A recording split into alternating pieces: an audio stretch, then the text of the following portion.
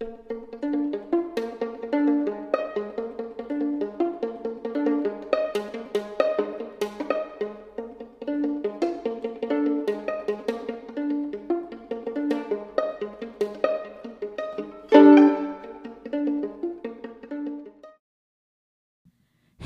true crime friends. Welcome back to another episode of True Crime in Academia. I am your host, Mary DePippi.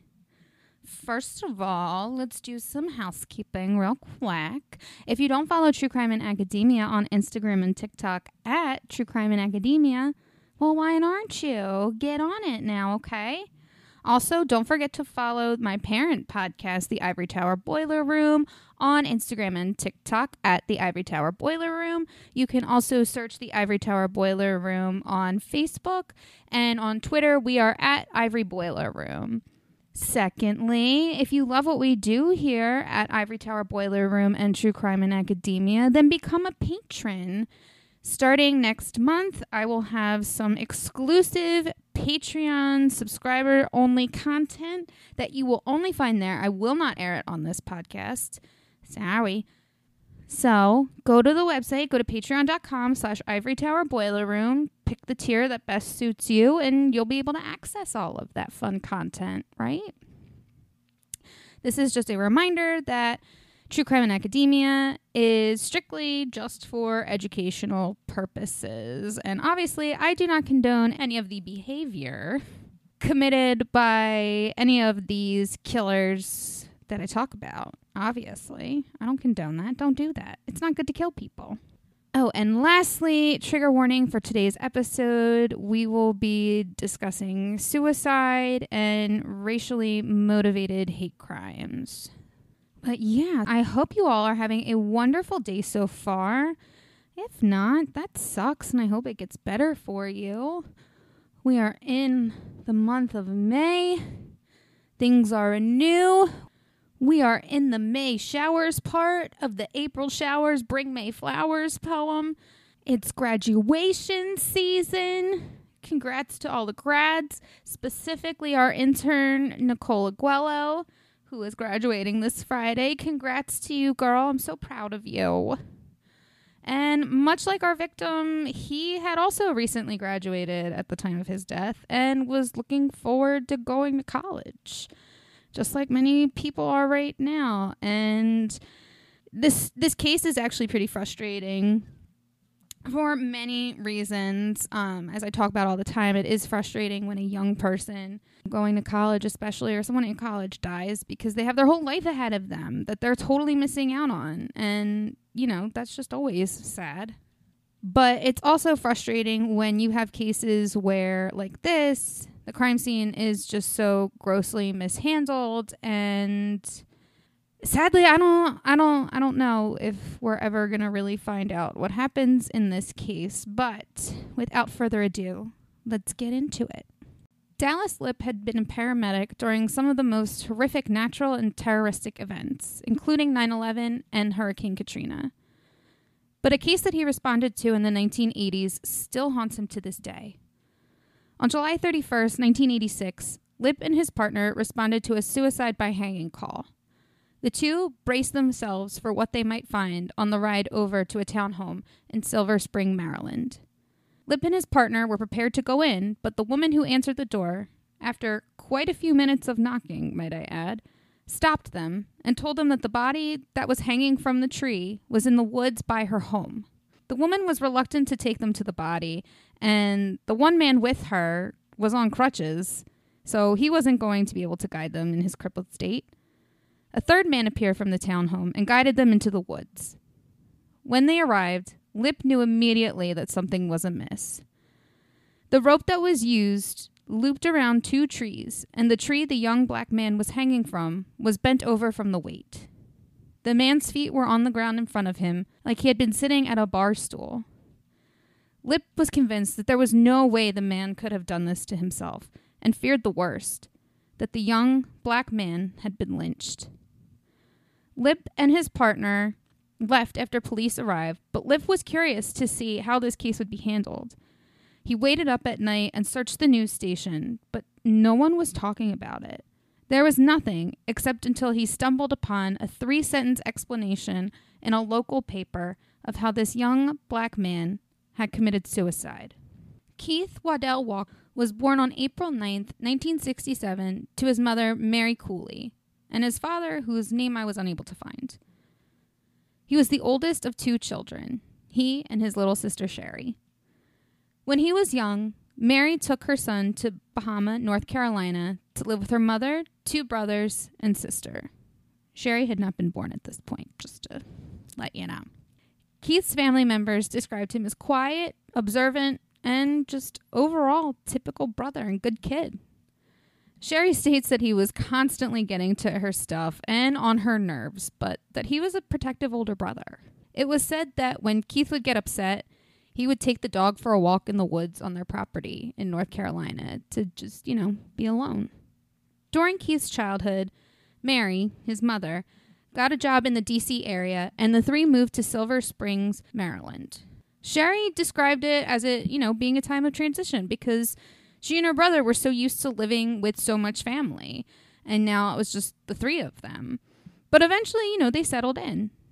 Keith was a popular kid whose friends were mostly white and mostly female. He graduated high school and was accepted into North Carolina Central University and was to attend the fall of 1986. It was also mentioned by his aunt, and I just thought this was interesting, which is why I put it in, was that around this time Keith had decided to convert to Catholicism, which she had said was different because in their family that, the religion you were born into was how you, that's just what you followed. You didn't think about changing your religion. So the fact that he did do that, she thought was really interesting and kind of cool because he was, graduated high school, he was going to college, he was about to become like a real adult, and this was just another adult decision that he was making, and she was excited for him. On July 29th, 1986, Sherry had been staying with her aunt, and she remembers having spoken to her brother that day and that it was just a normal phone call. Then they had even made plans for Keith to come pick her up on that Saturday. Later that night, Keith went out. Mary states that he was wearing a t-shirt, shorts, a blue zip-up hoodie, his signature brown boots, and a white Jimi Hendrix baseball cap, with, of course, his backpack filled with cassettes. The next day, Mary felt uneasy when her son didn't come home. It wasn't like him to stay out and not tell anyone or to just not come home. So Mary did what any other mother would do in this situation. She called the police. Of course, because Keith was considered an adult, because, he was 19, Mary was told that she needed to wait another 24 hours before she could file a missing persons report. She also called his friends, but only one of them actually claimed to know where Keith was, and this friend never called back or disclosed any further information. The next day, Thursday, the 31st of 86, a person walking their dog discovered Keith's lifeless body hanging from a tree. Now, before I go any further, I kind of just want to touch on the societal climate of the time. Racial tensions were high. And, police brutality, we think it's bad now because we can see it. But sadly, this has just always been the way it has been for the Black community. And I think more white people need to understand that and just stop acting like this is a new thing. But anyway, so tensions were high. And actually in the area of Montgomery County, which is where Silver Spring is, there had been many reports of hate crimes, such as lynchings, going on during the 80s. And of course, KKK, they're still around, but sadly, I think they were more active then than they are today. But from a geographical standpoint, in the documentary Uprooted, they kind of explained how a lot of Black people mainly lived in like these city areas, whereas the suburbs were kind of mostly reserved for white people. And from what I can see, from what I was able to find out, it seemed like this area that Keith and Sherry grew up in was kind of more mixed. But at the same time, the idea of a Black boy hanging out with a white girl was still very taboo. Like, interracial relationships were still highly unaccepted. So it was obvious, that the police in this area also cared more about solving crimes against white people than they were about Black people. So, sadly, if you do your research on police in general, like the institution of the police and stuff, you'll find that a lot of KKK members had become police officers. So, you've got this type of, and I'm just going to say it, the police is a very racist institution. It just is. I'm sorry. And I know you're going to tell me, but there's black people, but there's that, but there's blah, blah, blah, blah, blah. I know. But it doesn't mean that this institution can't be racist while also being inclusive of the people that it hires. Okay? There needs to be major reform in the police. But anyway, back to 1986. So with racial tensions high and things like that, I think it's safe to say that the police department in this area during this time were not other race friendly. So, this comes up a lot in this case, and I think it's obvious because when we talk about how this case was so horribly handled in a minute, I want you to ask yourself, do you think this case would have been handled the same if it was a 19-year-old white boy and not 19-year-old Keith Warren, who was black? When police arrive on the scene, they found 3 forms of ID on Keith's body. I don't know what type of IDs they were. I'm guessing one might have been a high school, one was probably a driver's license since he did have a car. But they didn't say, so I don't know. But anyway, he had 3 forms of ID on him. I think it's safe to say you can rule that it is Keith Warren, But anyway, for whatever reason, but they still insisted on asking one of the guys who worked at the community's clubhouse to come over with them to identify the body. This guy's name was Rodney Kendall. Now, when he got there, he knew without a doubt that this was his friend Keith Warren. And the two of them, it seemed like they were friendly, but maybe not super, super close as friends. But either way, he knew who he was. And in the documentary, he recounts that there had been no crime scene tape, so the scene hadn't been blocked off. And that Keith was still hanging from the tree with his mouth open, which was something he thought it was going to be like they were going to show him a body bag, unzip, and then zip. This was not that. After he identified who, that Keith was the person hanging from the tree, he remembered walking by and hearing the other officers asking each other what they should get for lunch.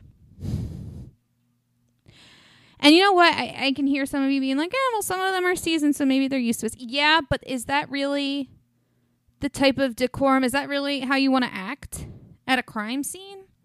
Talking about what you're going to have for fucking lunch? I don't think so. I don't know how I feel about that. But either way, Rodney was never questioned again by the police or asked to give a statement. After that, police continued to canvass the area, asking residents if they could identify the man hanging in the photograph, which again, why? You know who he is. He's got 3 forms of ID on him, and you just asked someone who knew him if, who to identify him, and they did. I can't understand the thought process behind this unless it was to waste time. Honestly. A homicide detective arrived on the scene, and his name is Officer Leverett. Officer Leverett immediately rules this case as a suicide and actually called up the coroner and said that there was no autopsy needed. Then, from the record, it seems that around 3 o'clock, he had Keith's body sent to a funeral home, I think it was called Collins Funeral Home, with instructions to immediately embalm the body. Yeah. So, just to reiterate what is happening here in case you're kind of a little confused, this officer, who has no medical training, decides this is a case of suicide, tells the coroner not to come, and that they don't need an autopsy. I do want to make a point that coroners are elected officials, so I'm kind of just the conspiracy thing is running in my mind right now because coroners back in the day used to do this shit. They used to be in cahoots with other people who owned funeral homes and would tell the victims of unexplained deaths to use that funeral home, that they had to use that funeral home. And then these funeral homes would charge them a shit ton of money because they were gouging prices. So that way themselves and the coroner could, get a little something, something. That's what this reminds me of, honestly. And the fact that the coroner didn't even see the body, and there are so many reports. Like, one report says that the coroner was there, another one that says the coroner wasn't. There's actually in the coroner's report that says that they spoke with Sherry and that her brother had been missing for a week when he had only been missing for 2 days. So what's going on with these reports then? What is going on? And I'm sorry, I know you're probably going to hear me laugh multiple times. And I'm not laughing because it's funny. I'm laughing because I'm fucking frustrated. And I just, it's just my response. And I'm just, ugh. Anyway, to make matters worse, because again, 3 forms of ID. They asked around. They asked one person who could tell them who it was, and then went to ask around. But do you think that they notified next of kin right away? No. Mary wasn't notified until 6 hours after her son had been sent to the funeral home. I don't get it. Of course, Mary calls her brothers and sisters and lets them know what all happens.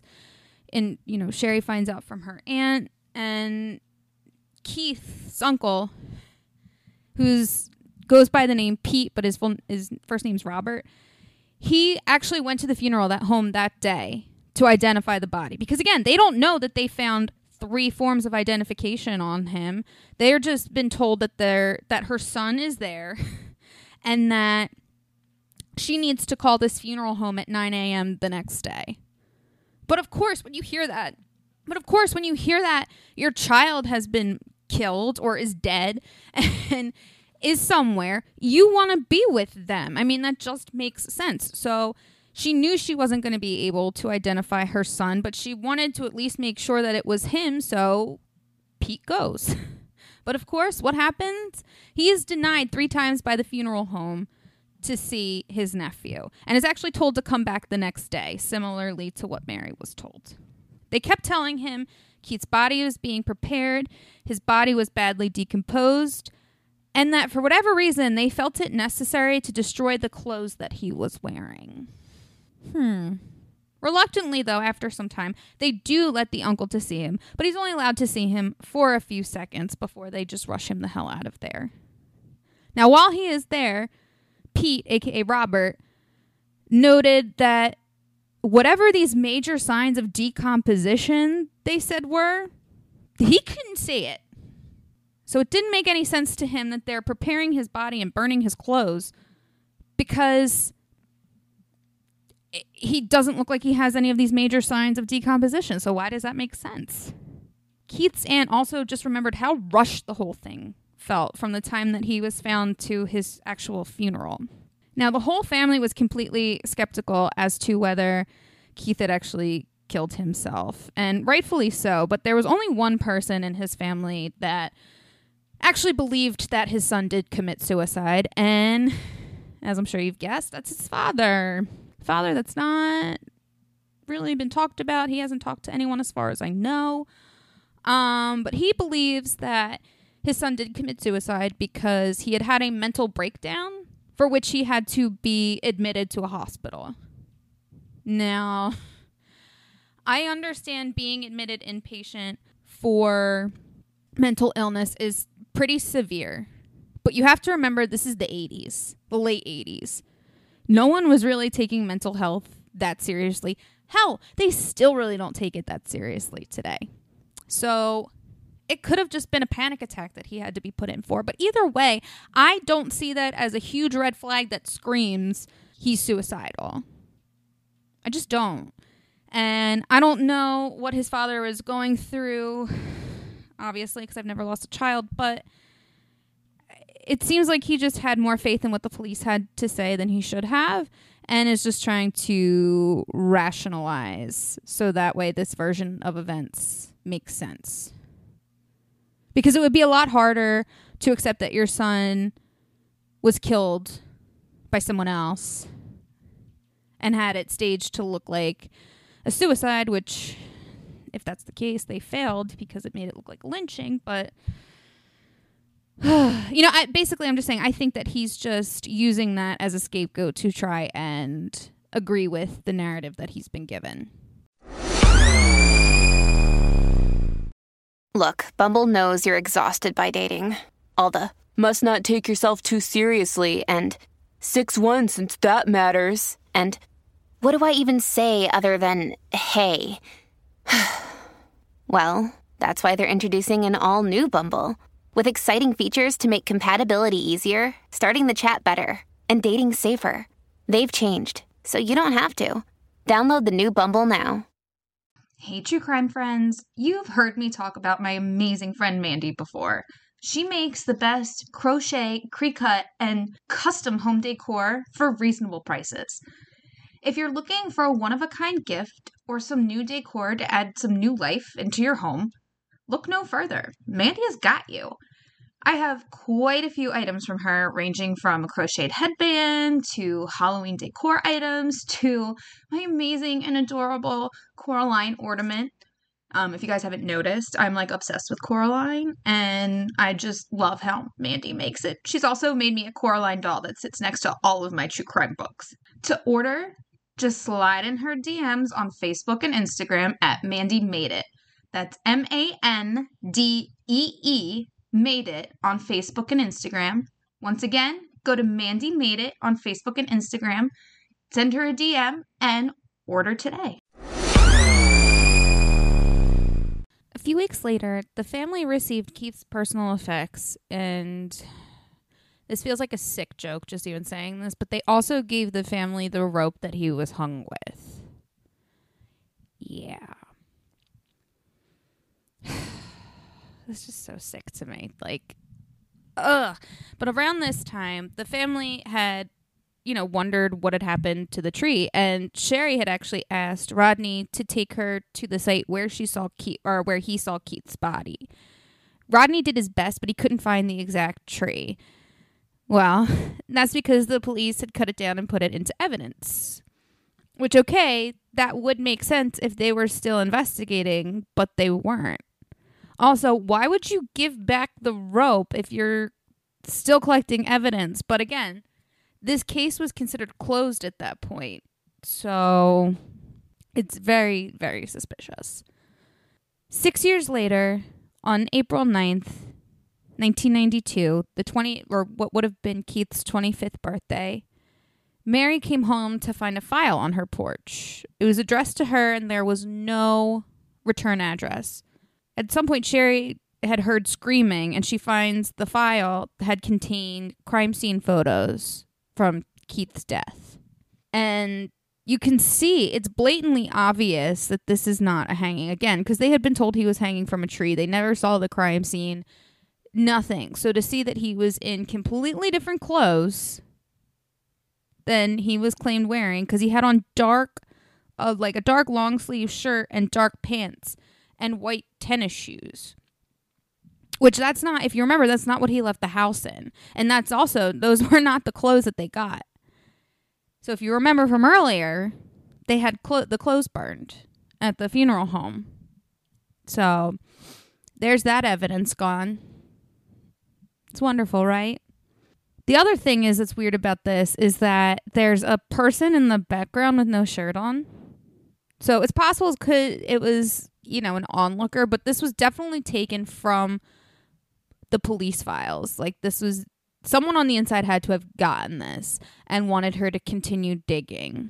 Who that person was, we will never know. The other thing about the outfit is that Sherry claims that her brother did not own white tennis shoes.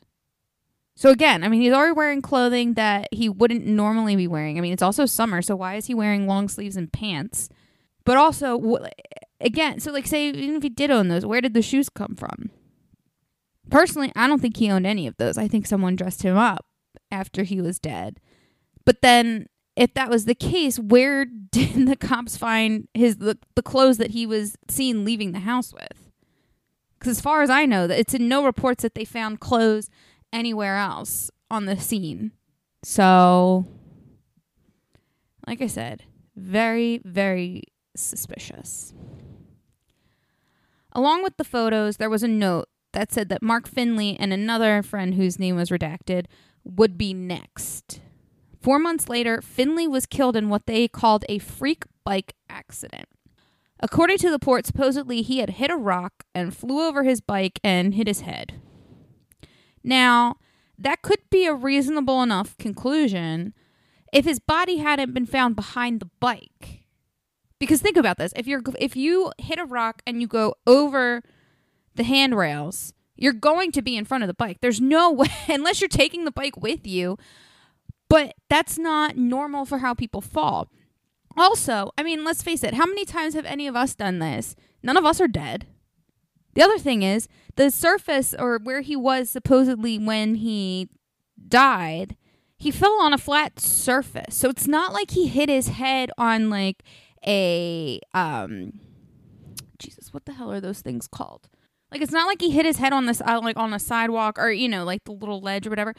Nothing. So he hit his head on flat ground.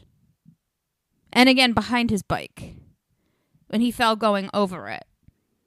It just doesn't make any sense. And again, it's extremely suspicious considering of what is in that letter. The other thing is, Sherry recalls that in 1992, Finley had left a voicemail on their phone saying that he needed to come over to unload. Obviously, he never showed. I don't know what that means, what he had to unload necessarily. But not long after that, then he died. So we not only have one suspicious death, we have two. Now, at some point before Warren's death, Rodney Kendall was closing up the clubhouse at the Georgia Colonies, which was the housing community that they lived in. I know I didn't mention that earlier. My apologies. But he was closing up for the night, and he was hanging out with a friend outside, and a white Mazda comes up with, you know, some kids in there. And they're asking where Keith was. And obviously at the time he didn't know where he was. But he found it odd because, as I mentioned before, Keith generally hung out with a lot of white kids. And all of the kids in this car were black. So to him that was a little bit confusing and a little odd. Later that night, a friend of his approached and asked him if he knew where Keith was.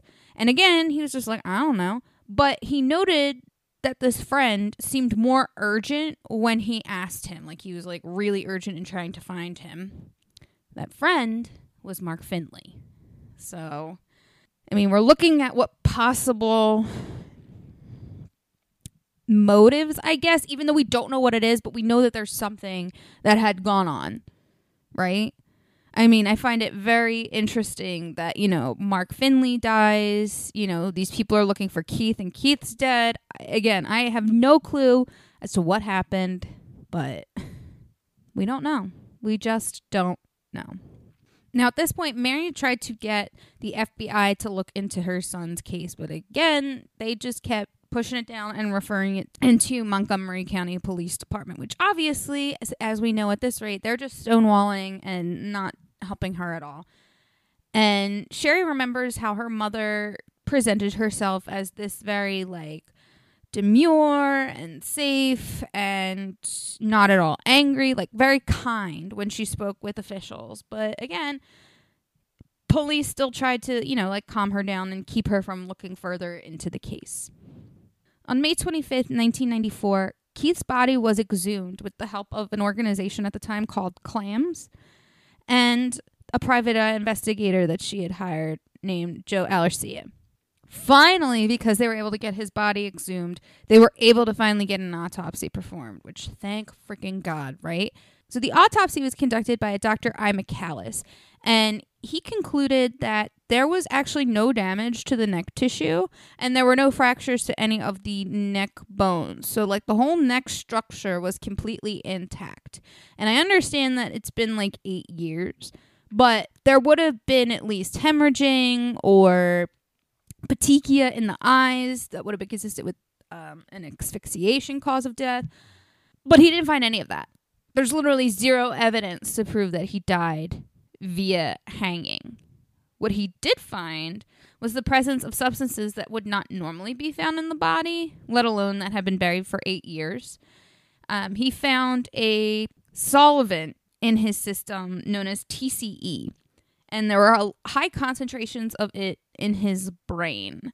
And he concluded that in order for it to have been that concentrated in the brain that way, he would have had to ingested it. So it is possible that he could have been drugged. The only thing that's a little weird with TCE is that it had also been used in the embalming process during the 80s.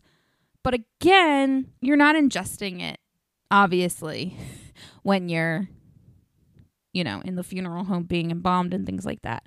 So that fact is a little iffy. But there is evidence to back up the theory that he was drugged, possibly, because there were empty wine coolers found around the area where his body was found, or where Keith was found. So if someone slipped him this drug in his drink, he wouldn't have tasted it, or wouldn't have known that it was in there, because it already has a sweet smell to it. And, if you just hide it in there, I don't think it has a taste, so he just wouldn't have noticed it. But, like I said, because of the embalming process and the fact that no initial autopsy was done at his time of death, we can't say for sure where this TCE came from. Now, at this point in Mary's fight for justice for her son, she requests to see the tree that Keith had been hung from because she wanted to have it tested. She was informed that it was burned in a fire at the facility where it was being kept. Because, of course, right? Mary also met with the DA at this time, and while he admits to the gross mishandling of her son's case, he refuses to reopen it. She had also mentioned that she would talk to some people and they would seem very interested in wanting to help her and then just go radio silent, as if, in her words, they were, silenced by some authority power, which, if that is the case, then we know even more than it's a cover-up, right? On December 20th of 1994, they petitioned to have the autopsy reviewed by the medical examiner, John E. Similak. I think that's how you pronounce that. Sorry. But anyway, he supports that the funeral would have sprayed and injected a solution called Sanvino liquid, and that contains TCE. So it's interesting because in what I saw, he didn't dispute any of the other findings. He just disputes where the TCE could have come from. Which again, I know it's really hard to say, but also the evidence in the autopsy just proves that he wasn't killed by hanging. So why are we still saying that he is? It's just obvious. It wouldn't be until 1999 the case would officially be reopened by Attorney General Doug Gansler. He presented the evidence to a grand jury, and they were basically there to vote to see if they should overturn the report of the original coroner's findings, or the coroner's original findings. In 2002, the grand jury came back as inconclusive, meaning that they couldn't prove that it was suicide, but they also couldn't prove that it was murder. So they put them in a very weird place. But again, had an actual death investigation had been done at the crime scene, there would have been more evidence, but it's probably evidence that they were trying to suppress. You can see where I'm leaning with this. To this day, though, the manner of death on Keith's death certificate has not been changed, despite the grand jury's ruling, which is infuriating. In 2003, a new chief medical examiner is petitioned to review the autopsy. His name is Dr. David Fowler. Now, if this name sounds familiar, it's because he was the medical examiner in George Floyd's case. The one who said that his underlying heart condition and not the consistent pressure to his neck restricting his airflow was the cause of death. Yeah, that guy.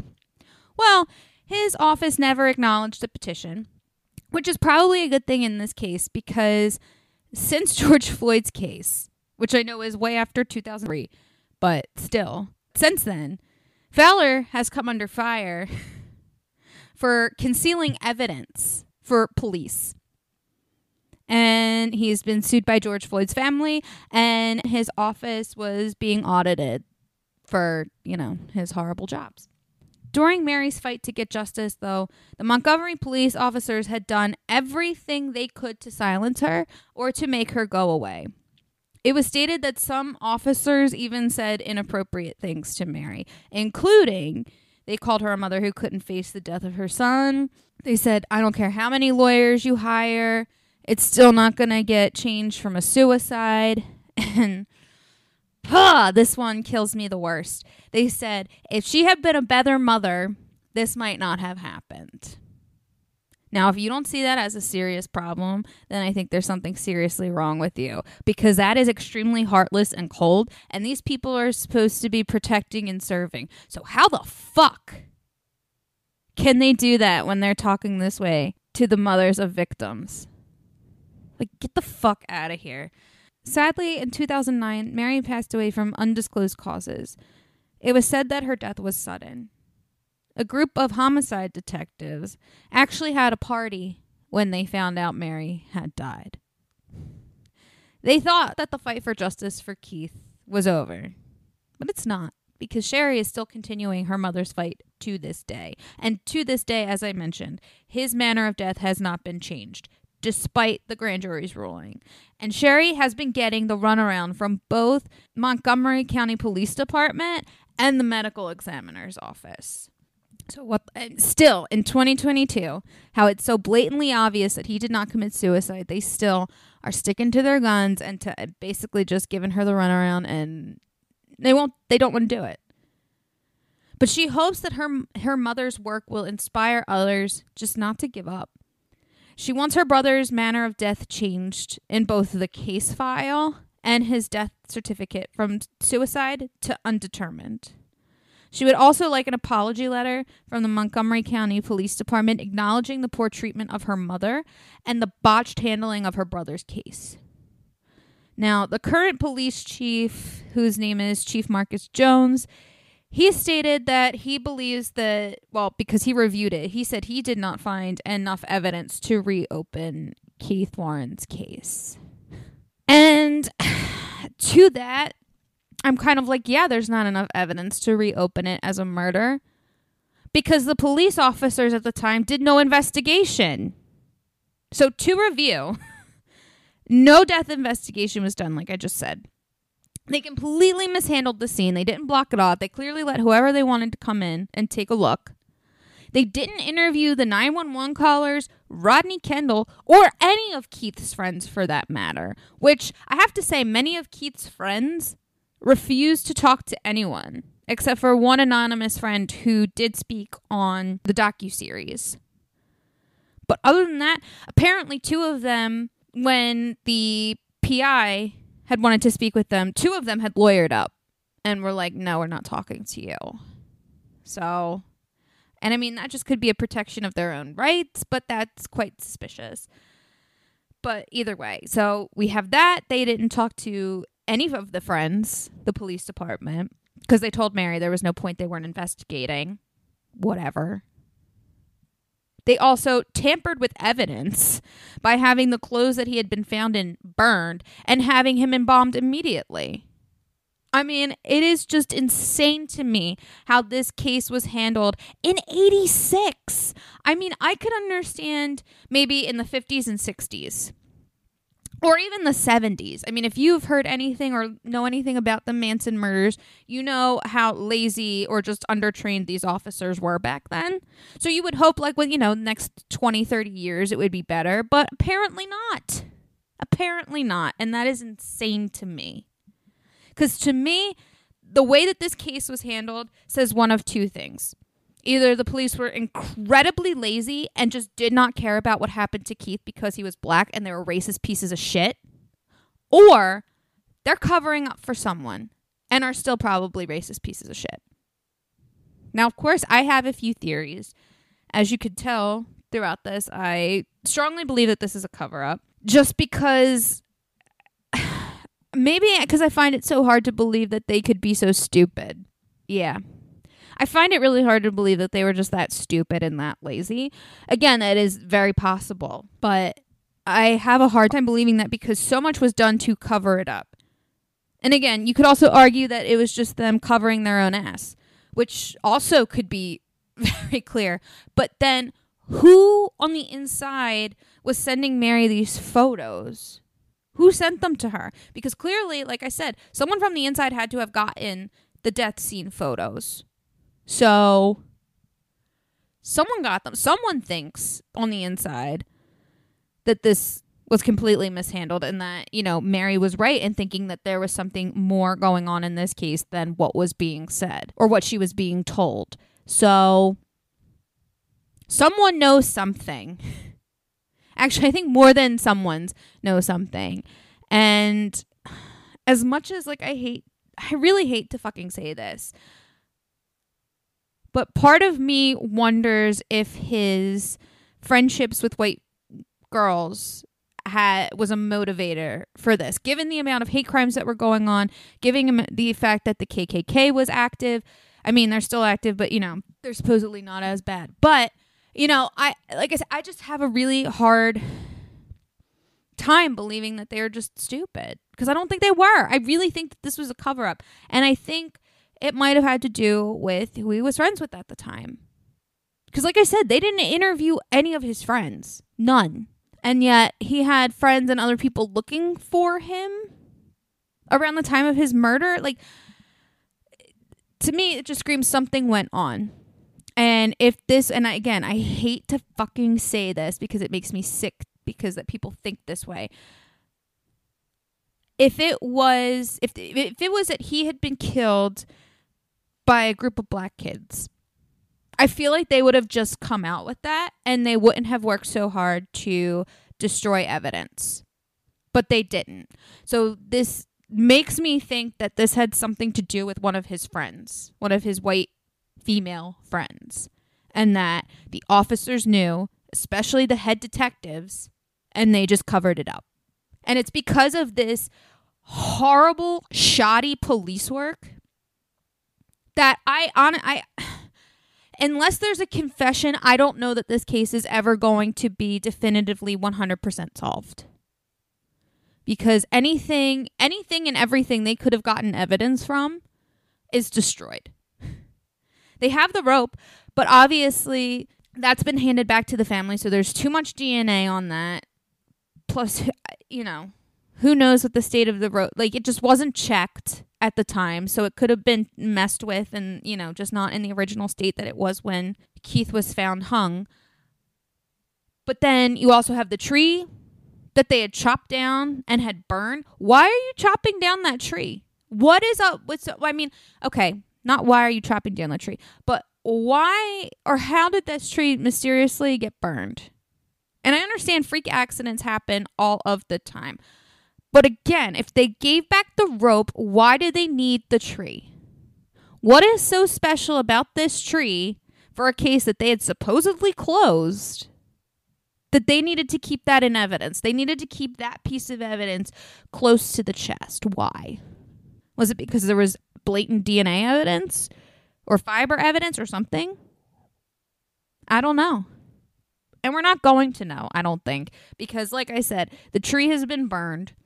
So any sort of trace evidence, anything like that, that's if that was even the truth. I'm not fully convinced that that was the truth.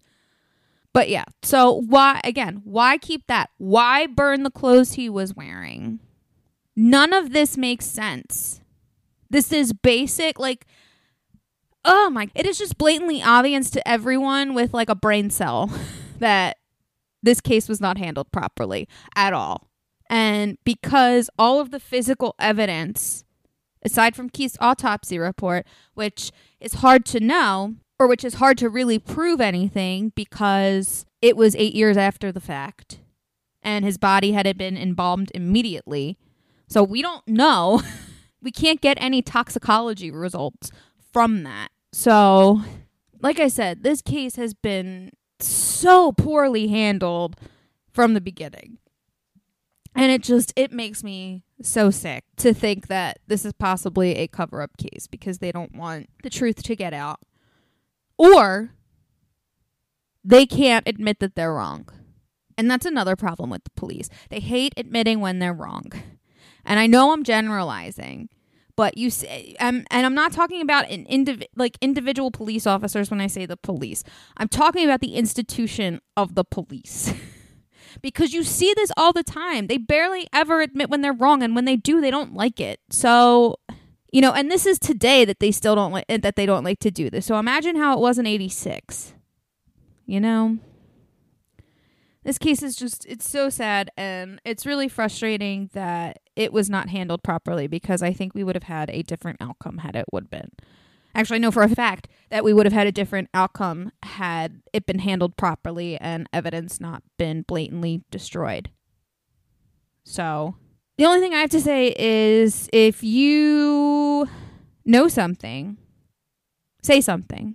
If you know something about this case, you need to reach out to Sherry Warren, Keith's sister. I know she's on Twitter at Justice for Keith Warren. Right, let me check that. Yes, it's at Justice for Keith. So, reach out to her. If you know something, reach out. I mean, for the people who do know something, because I do believe that there are people who do know something about this, like, shame on you, because haven't you done enough? That's my question. Haven't you done enough to Sherry Warren and Mary Cooey? Haven't you done enough?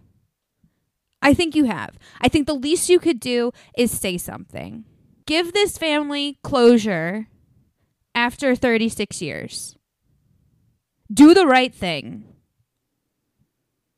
And that's all I have to say about that, guys. This is a very intense episode.